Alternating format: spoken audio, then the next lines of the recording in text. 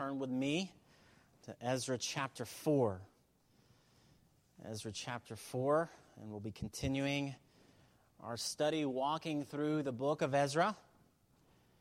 And we'll just begin there where Jill left off in verse 7.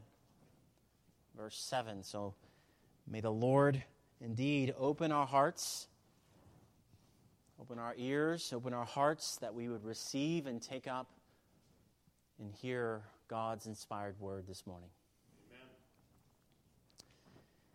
Amen. Ezra chapter 4, verse 7. In the days of Artaxerxes, Bishlam and Mithridath and Tabeel and the rest of their associates wrote to Artaxerxes, king of Persia. The letter was written in Aramaic and translated. Rehum, the commander, and Shimshai, the scribe, wrote a letter against Jerusalem to Artaxerxes the king as follows. Rehum, the commander, Shimshai, the scribe, and the rest of their associates, the judges, the governors, the officials, the Persians, the men of Erech, the Babylonians, the men of Susa, that is, the Elamites, and the rest of the nations whom the great and noble Osnappar deported and settled in the cities of Samaria, and the rest of the province beyond the river. This is a copy of the letter that they sent. To Artaxerxes the king, your servants, the men of the province beyond the river, send greeting. And now be it known to the king that the Jews who came up from you to us have gone to Jerusalem. They are rebuilding that rebellious and wicked city. They are finishing the walls and repairing the foundations. Now be it known to the king that if this city is rebuilt and the walls finished, they will not pay tribute, custom, or toll, and the royal revenue will be impaired. Now because we eat the salt of the palace, and it is not fitting for us to witness the king's dishonor, therefore we send and inform the king, in order that search may be made in the book of the records of your fathers. You will find in the book of the records and learn that this city is a rebellious city, hurtful to kings and provinces, and that sedition was stirred up in it from of old. That was why the city was laid waste. We make known to the king that if this city is rebuilt and its walls finished, you will then have no possession in the province beyond the river. The king sent an answer to Rehum the commander and Shimshai the scribe and the rest of their associates who live in Samaria and the rest of the province beyond the river. Greeting. And now the letter that you sent to us has been plainly read before me, and I made a decree, and search has been made, and it has been found that this city from of old has risen against kings, and that rebellion and sedition have been made in it. And mighty kings have been over Jerusalem, who ruled over the whole province beyond the river, to whom tribute, custom, and toll were paid. Therefore, make a decree that these men be made to cease, and that this city be not rebuilt until a decree is made by me. And take care not to be slack in this matter. Why should damage grow to the hurt of the king? Then, when the copy of King Artaxerxes' letter was read before Rehum and Shimshai, the scribe, and their associates, they went in haste to the Jews at Jerusalem, and by force and power made them cease. Then the work on the house of God that is in Jerusalem stopped, and it ceased until the second year of the reign of Darius, king of Persia. Amen. As we have seen over the course of chapters 1 through 3, Ezra, chapters 1 through 3, the people of Judah and Benjamin started the work of the Lord, and they started the work of the Lord with great vigor. God, He had just brought them out of exile from among the nations, and in many ways, what they were experiencing, as we saw, as we've been walking through these chapters, is in many ways akin to another Exodus. Yet this time, unlike with Moses, if you know the Exodus and all that happened there with Exodus, so unlike Moses and Pharaoh, we saw, instead of King Cyrus's heart being hardened, we saw what? His spirit was stirred. And not just his, but the people's also. And so the people of God, they arose and they left for Jerusalem. Yet they didn't just go home to arise and go do nothing, right? To sit around and roast marshmallows and tell stories of, how things used to be, Remember how it was under Moses and how we complained and grumbled and many of us died and then we went in exile and, not many good stories that they may have to share, but that's not why they came home. They arose, going back to Jerusalem with purpose to rebuild the temple of the Lord. And so it was, as we have seen with Ezra chapter 3, the work began. And so they built the altar to the Lord. They made offerings on it. They celebrated the Feast of Booths and the new moon. And they even laid the foundation of the temple of the house of God. Many good things. Seeing the hand of God at work. And as they did all that, even though some of them saw it and they wept, remembering the way things were, and so there was that going on, remembering Solomon's temple and how magnificent it was, how beautiful it was, how majestic it was. They remembered all that. Yet even so, it was a time of rejoicing. Such that we can't quite imagine this, because most of us, especially as Baptists, we don't necessarily shout all that much when we rejoice. Some of us more than others, right? There you go. But they had a time of rejoicing, and the people shouted, and they shouted with a great shout. And it was so loud that it was heard even from great distances away. So that was rather loud, even though it was a mixture of weeping and rejoicing. Yet amidst all of that, as this great shout goes out and the shouting and everything else, what was going on there in Jerusalem was about to be known on a much wider scale, and not in a good way. So there in the thick of the work of the Lord, we see what we see here in Ezra chapter 4. We see opposition arises. Opposition arises. Now we must see this as it is. This is so often the case when God is doing a work. In the midst of God's workings, in the midst of great things, as the gospel is being preached, it is being proclaimed, as God's word, it's being heralded, as disciples are being made, so also and so often come right along with it these waves of spiritual warfare, these waves of false teachers and false teaching.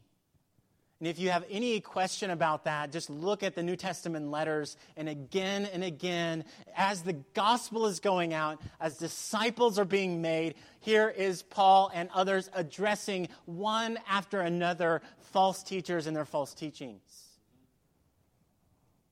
And so these waves of all these things, these waves of liars, these waves of persecutors, and as we may very well not like to admit it, waves even of wolves in sheep's clothing. And so all that comes with the work of the Lord. Now, we actually saw little rumblings of this opposition already. And you might remember it from chapter 3. So in chapter 3, verse 3, it said there, they set the altar in its place, for fear was on them because of the peoples of the lands. And so we see there these little kind of rumblings already, such that here in verse 1 it says, Now when the adversaries of Judah and Benjamin heard that the returned exiles were building a temple to the Lord, the God of Israel, they approached Zerubbabel. As you hear that, as you read that, who are these people that approached Zerubbabel and the others? Were they, friends, or were they foes? Now, as you just look at what they're asking and what they asked them, it seems like a reasonable request, right? Hey, will you allow us to come and just build with you? We worship the Lord God as well, and we sacrifice to Him, and we've even done that since Esarhaddon brought us here. We're right along with you. But right off, as you see that, we see they were anything but friends. They were anything but friends. And the word used there, or you see it in verse 1, we have the word there, adversaries. Now that could just be enough and you get the point, right? These are not going to be your friends. Now just to add a level of that, or just to add a further component of what that word is, it could be literally translated as enemies. And so we're told right at the beginning that these, or at least what these people were. Now they certainly come, right? They come appearing to have a common goal, right? They come saying, all right, let's sing it. Friends of friends forever, if the Lord is Lord of them, right? They come with that kind of thing going on, like, hey, we're with you, man. Come on, let's do this. But as they sing that song, it's all just a big ruse. So who were these people? Well, they were likely a hodgepodge of a variety of peoples, but one among them that you would likely recognize were the Samaritans. I think some of you are already shaking your heads knowing exactly that. Now, as you might know, in the New Testament, Jews and Samaritans didn't really get along all too well. And I mean that. They even despised each other. They are the dogs, the Samaritans, the Jews would say. Well, here we might be seeing something of the beginning of all that. A feud for the ages, a sort of kind of Hatfield, McCoy kind of thing going on in their day. And how long it went on, right? That's just a side note. But these feuds and this conflict that you may be having with someone, how deep and long they can go, even beyond your life, to the generations to come. Well, so here they were, all these people saying they were worshiping God and even sacrificing to Him, but something was seriously off about these people. So in keeping with the Exodus theme, which is right, so that is going on as we're taking in these words, what we have here is more akin to Israel as they kind of looked out over the promised land, if you remember that, or at least they looked out at a distance, like we're heading there eventually, and before them was a land filled with who? Canaanites. And a lot of other people. It was a land filled with worshipers of other gods. And so if you remember, what did God tell them in Exodus? He told them in Exodus 23, "You shall make no covenant with them and their gods. They shall not dwell in your land, lest they make you sin against me. For if you serve their gods, it will surely be a snare to you." So it seems like a simple request here is not so simple after all. In other words, when Zerubbabel and the others tell them no, they were not just being harsh here. They were not being harsh. They weren't just being mean. there's a time when we must say no. Where saying yes could not only be wrong, but it could be sinful. And so we see here Zerubbabel and Jeshua and the rest clearly know something about these people that we don't know. They just couldn't go right along with them. They couldn't allow them to come and to join in this work. And so what did they do? They took a stand, even if it meant that this was going to backfire, right? Even if it meant it might cost them something. Even if it meant they couldn't go on singing Friends Are Friends Forever. And as we see, that's exactly what would happen. And so after the peoples are turned down, they do everything they can to hinder the work of the Lord. Now just notice what happened here.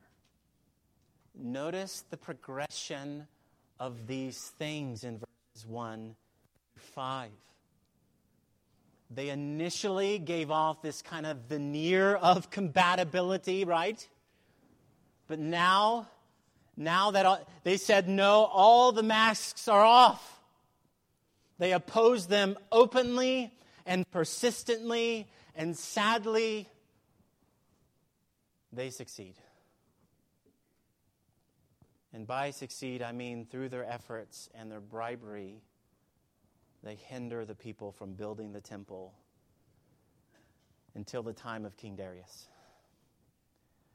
That may not mean much to you, but it wouldn't be until around 15 years later that the temple would be rebuilt. That is not a slight hindrance. Now, as you hear all of this about these people and about what the people of Israel are encountering here, it's honestly not all that different from the kind of things that we face as we participate in the work of the Lord in our day. As we read this, we're not to sit back, kind of with our arms crossed and to say, oh, whatever, those things happened back then, but that kind of opposition will never happen when the Lord does a work around here.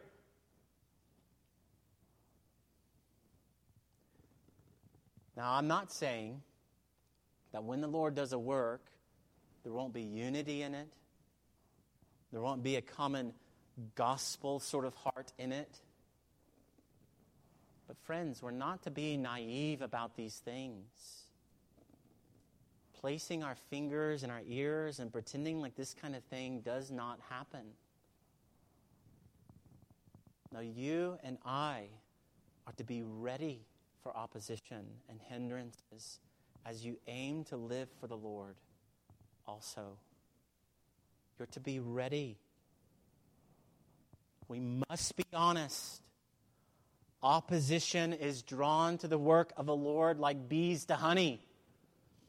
It's not that we're going around kind of looking for trouble. We're not going around, hey man, can you cause me trouble? I haven't found any opposition lately for living for Christ. That's not what we're going around doing. But what happens is light offends the darkness. It counters the strategies of the devil. It counters the kingdoms of this world. It runs against the grain and not with the grain.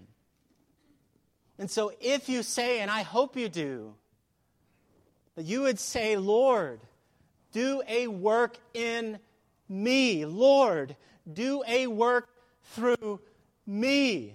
Lord, do a work in us. And do a work through us. I pray that's what you say. And you say with all your heart. But as you do, you need to be ready for what's coming next.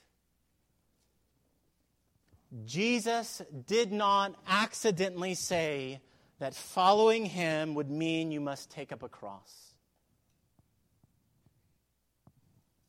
He didn't say, oh, wait, sorry about that. I was a bit extreme when I said cross. I forgot about Americans when they would come along. I probably should have said couch or pillow. You must take up your couch or pillow and follow me. Is that better? Which I kind of think that's how we think of Jesus and what he's calling us to do when we become his disciples. But he didn't say that, right? He said we must take up a cross. And Paul wasn't being extreme either when he told Timothy with all urgency in 2 Timothy 3:12, indeed, all who desire to live a godly life in Christ Jesus will be persecuted.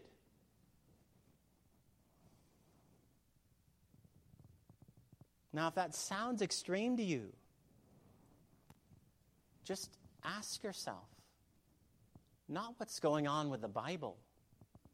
If you profess to know Christ, you need to ask what's going on with you. Why isn't this your experience?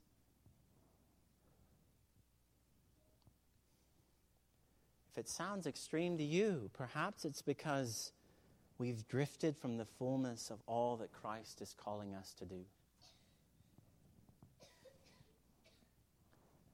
So rather than being naive or even scoffing at all this morning, you and I are to be ready. We're to be ready, and we are to hold fast to God's word, even if it's costly. Hold fast to God's word, even if it's costly. Standing for God's word and for what God had called them to do, did it cost them something?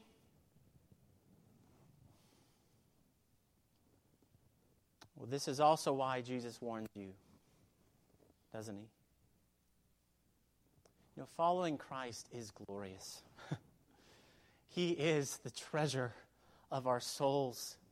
He is the love of my life. And he's to be the love of yours also. In Christ, you have the treasure of treasures. When you came to him, you should have sold all you had and went and bought that field, right? That's what you did when you came to Christ. He is the greatest treasure in all the world, and I am his and he is mine. No one's coming before him. Now that's all true. But it also will mean a cross as well, won't it? He is glorious. If anyone would come after me, he must deny himself and take up the cross and follow after me. Now, there's a sense going around that if God calls you to do something, it will be easy. It won't try you. It won't be just downright hard.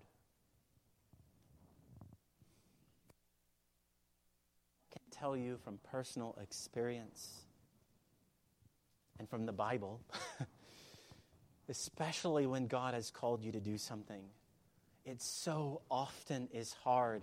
It so often is trying, and it so often will require that you cling to God with all you are. It will require that you cling to Christ and to his word with everything you have.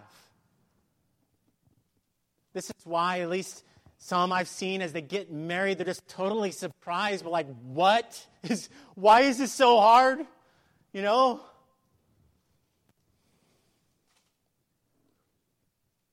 When God calls you to do something, he's not going to say it's going to be easy. I mean, Haven Baptist Church, Vision 2023 and beyond. Do you think that's going to be easy? Do you think it's not going to cost you anything? It won't be. If the Lord is calling us to it, then there's work to be done. And so hold fast to God's word, even if it's costly. And so be ready, hold fast, and be salt and light. We may well need to say no to someone. We're to love by the power of the Spirit of God and, which is not in conflict with this at all, be willing to preach Christ, confront sin, and stand for the truth. No conflict between the two. And we're to do all that without neglecting the serious call from God in Christ to love our enemies. Right? To pray for those who hate you and persecute you. To long for their salvation. It is possible that you can do all those things and exemplify Christ even in opposition. Even in opposition. Which is what the Lord is calling us to do.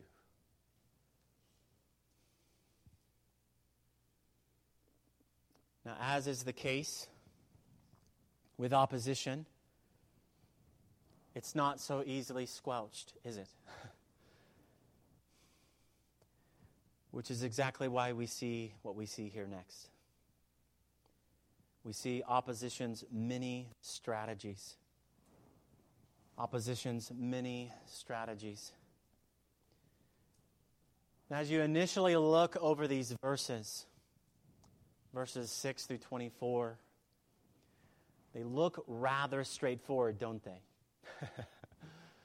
A letter to the king and his response. Got it. That's simple enough. Yet as we come to these verses, more is going on here than just that.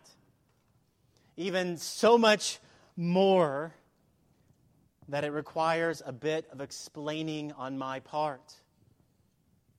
A bit of study on yours. The book of Ezra is doing something here that we're not entirely used to. Not even within the other books of the Bible. Other narratives. So these verses, in verses 6 through 23, please listen, because this will matter. And if you take seriously that this Sunday morning, when you come, you're not coming just to be entertained, but you're coming to know the Word of God and study the Word of God, that you may know the meaning of the Word of God, then you need to listen right now. Because this is going to require some explanation. A good deal of it. And so these verses in verses 6 through 23, what they're doing is they are looking ahead. They are looking ahead. Now, if you could, and you may well do this if you write in your Bible like I do, or if you don't, just know this. But you could well put brackets in front of verse 6. So, right? One right there, and at the end, those brackets at verse 23. That would be helpful. Now, why would you do that? Well, if you've ever watched any movies or shows, often they have these moments, right? When characters, they have flashbacks to something in the past, right? You know, some past memory, something that happened to them, some unique event, you know, something, and maybe the screen does this kind of thing, you know, and then they go backward in time. And remember, well, the book of Ezra is doing something like that here, except it's not a flashback, which is why it's confusing perhaps for us, but it's actually a flash forward. So this thing going on in verse 6, and we're going into the future. And so he takes us into what happens years down the road. So how do we know this? Well, we see it in several ways. He cites Cyrus there in verse 5, along with Darius. May not mean much to you, but we'll get to that. So after that, he cites Ahasuerus in verse 6. Remember, that's where our brackets began. And Artaxerxes in verse 7. At the very end, in verse 24, he cites Darius again.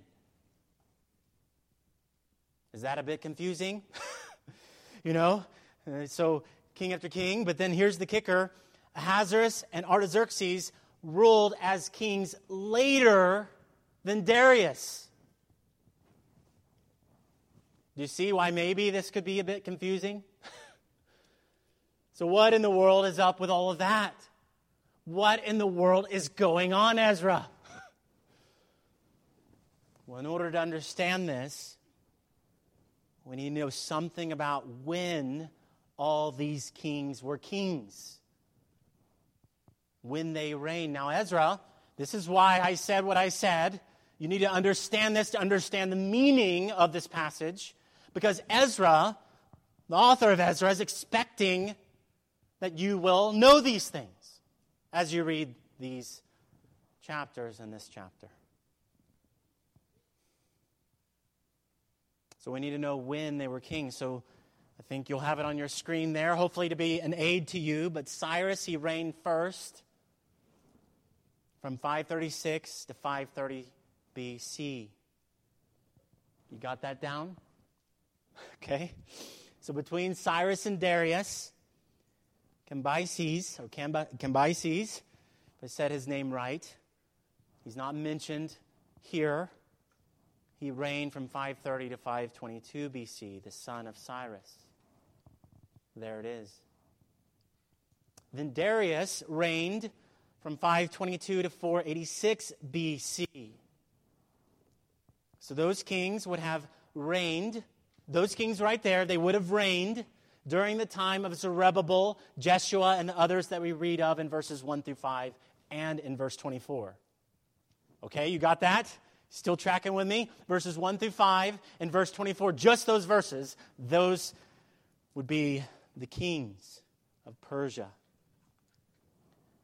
So then after Darius came Ahasuerus, or Xerxes, and he reigned from 486 to 465 BC.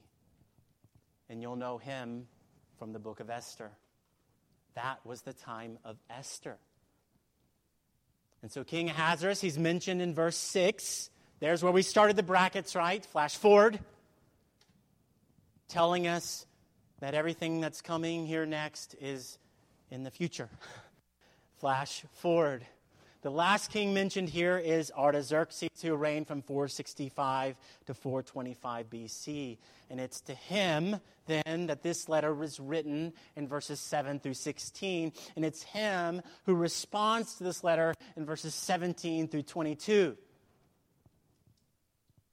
So all of that, under Artaxerxes, is when the people, Ezra and Nehemiah, are alive and doing all they're doing. Are you still tracking with me?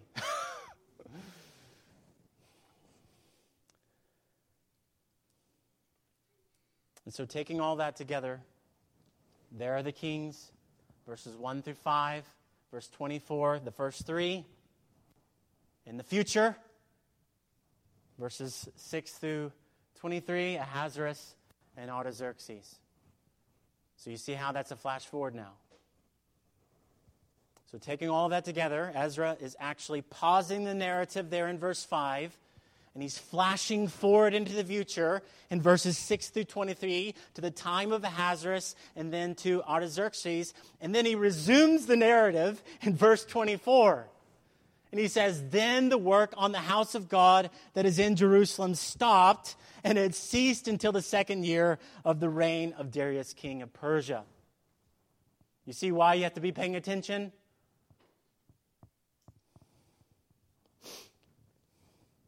So you could take out verses 6 through 23 and it would be one smooth narrative. But he doesn't do that, does he? He flashes forward. So as you see all that, you are right to ask, why does Ezra have this here at all? I mean, why is he doing this? Well, there are several reasons. But one big one is to show just how long and how deep the opposition was going to be. The opposition that had begun under Cyrus would go on for many years to come. It was going to be deep. It was going to be long-lasting. It was going to be great. And it was going to be hard.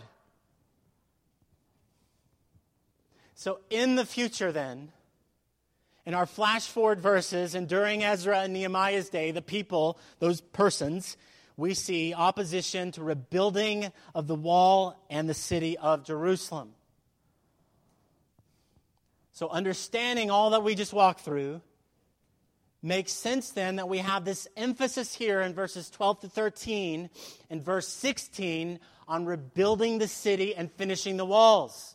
Does that make sense to you? Because that's not what we've been reading about. We've been reading about the people rebuilding the temple, not the walls in the city. And so this explains that. So again, we find opposition, and we find opposition through a letter filled with half-truths and outright lies. This is the way that opposition against the Lord so often goes. They told part of the truth. The Jews did return to Jerusalem, yet they exaggerated the truth as well. The Jews were rebuilding a rebellious and wicked city because they were a rebellious people, right? If by that you mean in the eyes of other nations, and if by that you mean in the eyes of maybe someone like Egypt and all them, and if by that you mean even before God himself.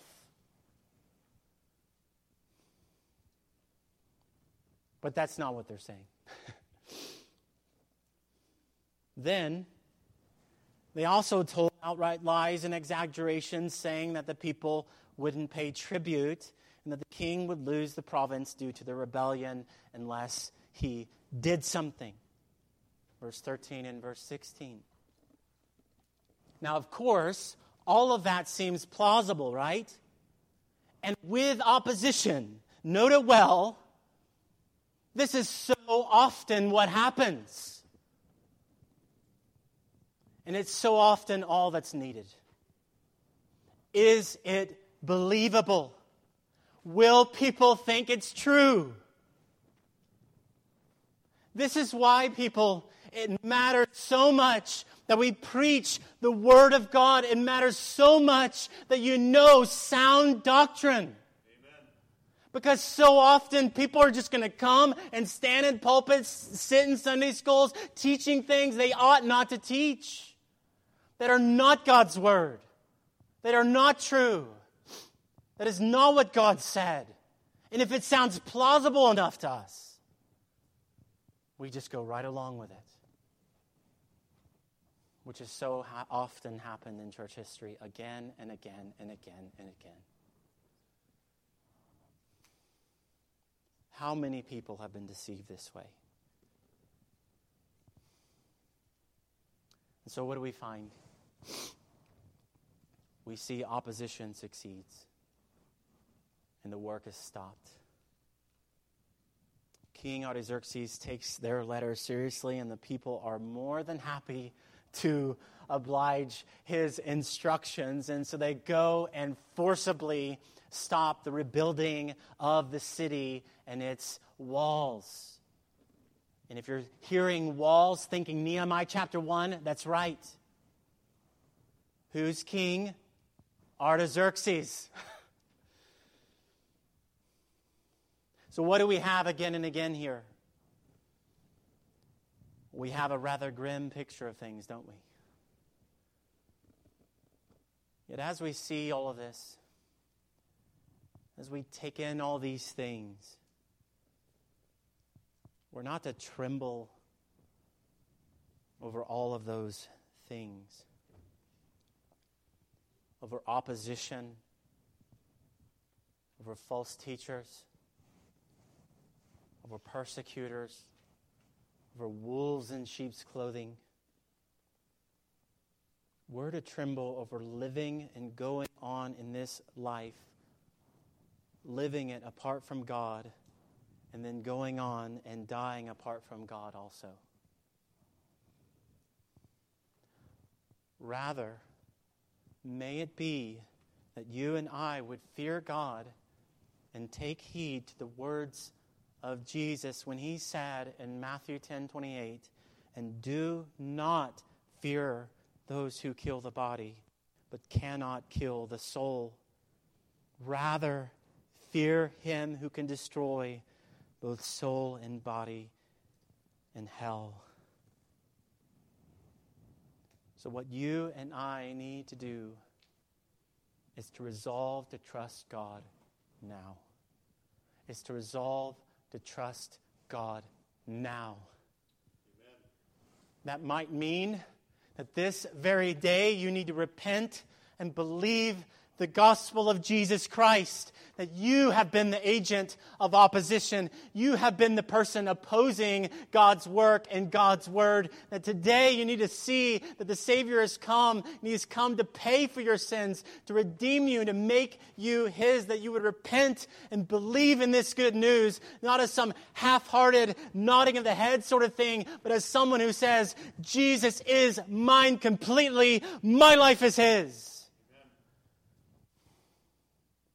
So you may need to do that today. Repent and believe the gospel of Jesus Christ. Do you know Him today? Or if you have trusted Christ, you need to see that until Christ comes, our gospel work will come with much toil, friends. Opposition will arise. Discouragements will come, and spiritual warfare will rage on. I can tell you, as I've told you in the past, that since I became a believer in Jesus Christ, things have been harder, not easier. But I would not trade it for anything. And neither should you. But that you would resolve to trust God today, ready for the opposition when it comes. Resolve today that though we are weak, though we so easily become afraid, and you can admit that. I mean, woe to us if we don't, right? Like, you need to be crying out to God, not depending on yourself. That's how Paul made it. That's how the disciples made it. That's how Nehemiah makes it, and Ezra also, and all these people. Resolve to trust God, whatever may come. We aren't to go on and to go out as though we are defeated, as though opposition and persecutors are those who we need to fear. Brothers and sisters, do not fear them. How many of you are not sharing Christ because you are afraid? How many of you have not made even one disciple of Jesus Christ because you are afraid? And so if you're thinking this has nothing to do with me, it has everything to do with you. Go thee therefore, make disciples of all nations, is what Jesus tells you and me to do. So we're to do that.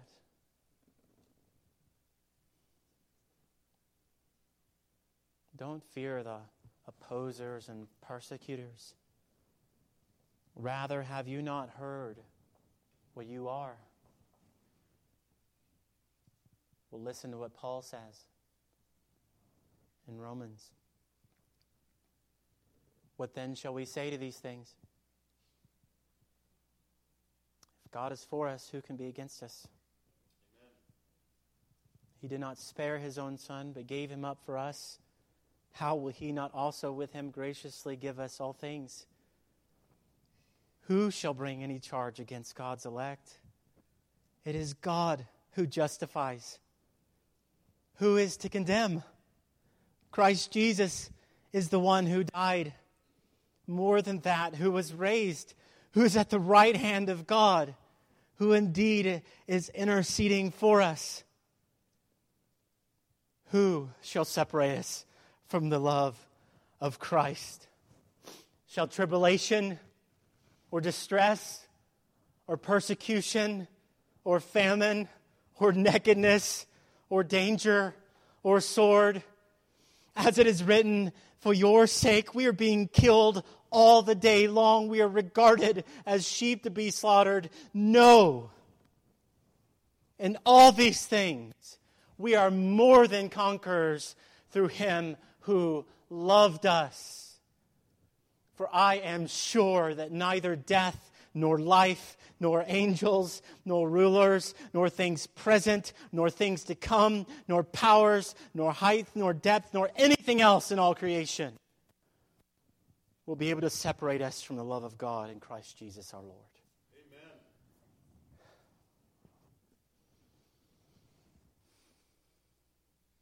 So friends, rather than being overcome, take heart the truth that Christ is overcome, and in Christ we overcome also.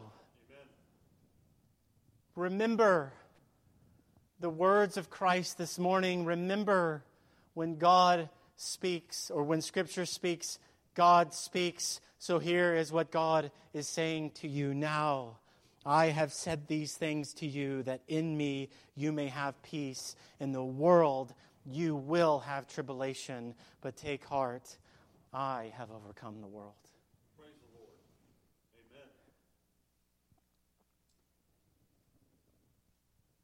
So may we resolve right now this morning, whatever comes, opposition from whatever direction it may come, and whether opposition is short or long, take heart and trust in God until the work is done. So may we. Let's pray.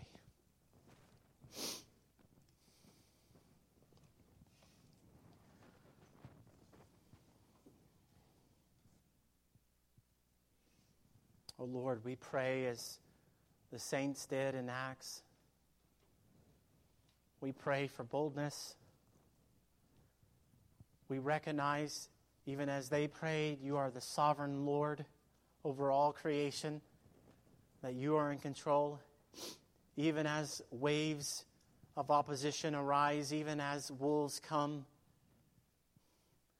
even as persecutors come, even as plausible lies are set against us, grant us boldness in Jesus Christ, that we would hold fast to the gospel, we would hold fast to making disciples of Christ, and we would grow and be conformed to Christ in the body of Christ. May we not be moved, Lord. May you do your work. We pray for that. Do your work in us. Do your work through us. Do your work among us. All for your name's sake and for your glory. We love you, Lord. And so we pray in Jesus' name. Amen.